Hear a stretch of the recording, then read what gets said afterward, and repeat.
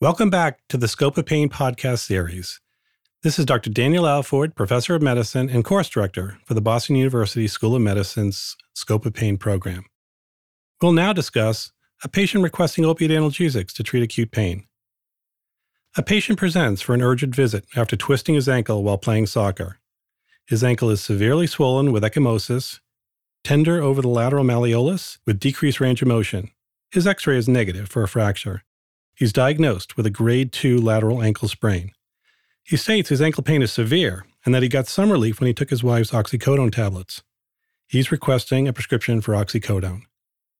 How will you respond to this patient's request for opioids for his acute pain?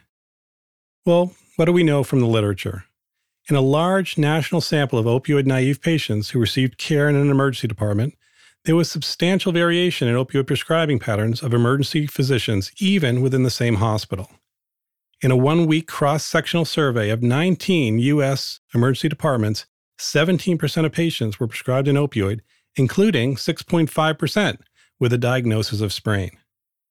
And in a randomized clinical trial of over 400 emergency department patients with acute extremity pain, whose mean pain score was 8.7 on an 11-point scale, there was no significant difference in pain reduction at 2 hours among those who received a single-dose treatment of ibuprofen with acetaminophen compared to 3 different opioid plus acetaminophen combination analgesics.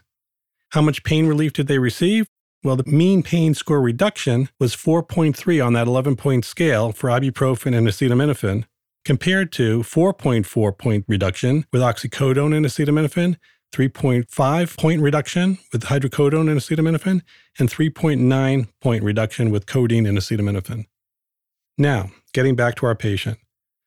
Our patient was educated about the efficacy of combination non-opioids, such as non-steroidal anti-inflammatory drugs, combined with acetaminophen, for treating acute musculoskeletal pain.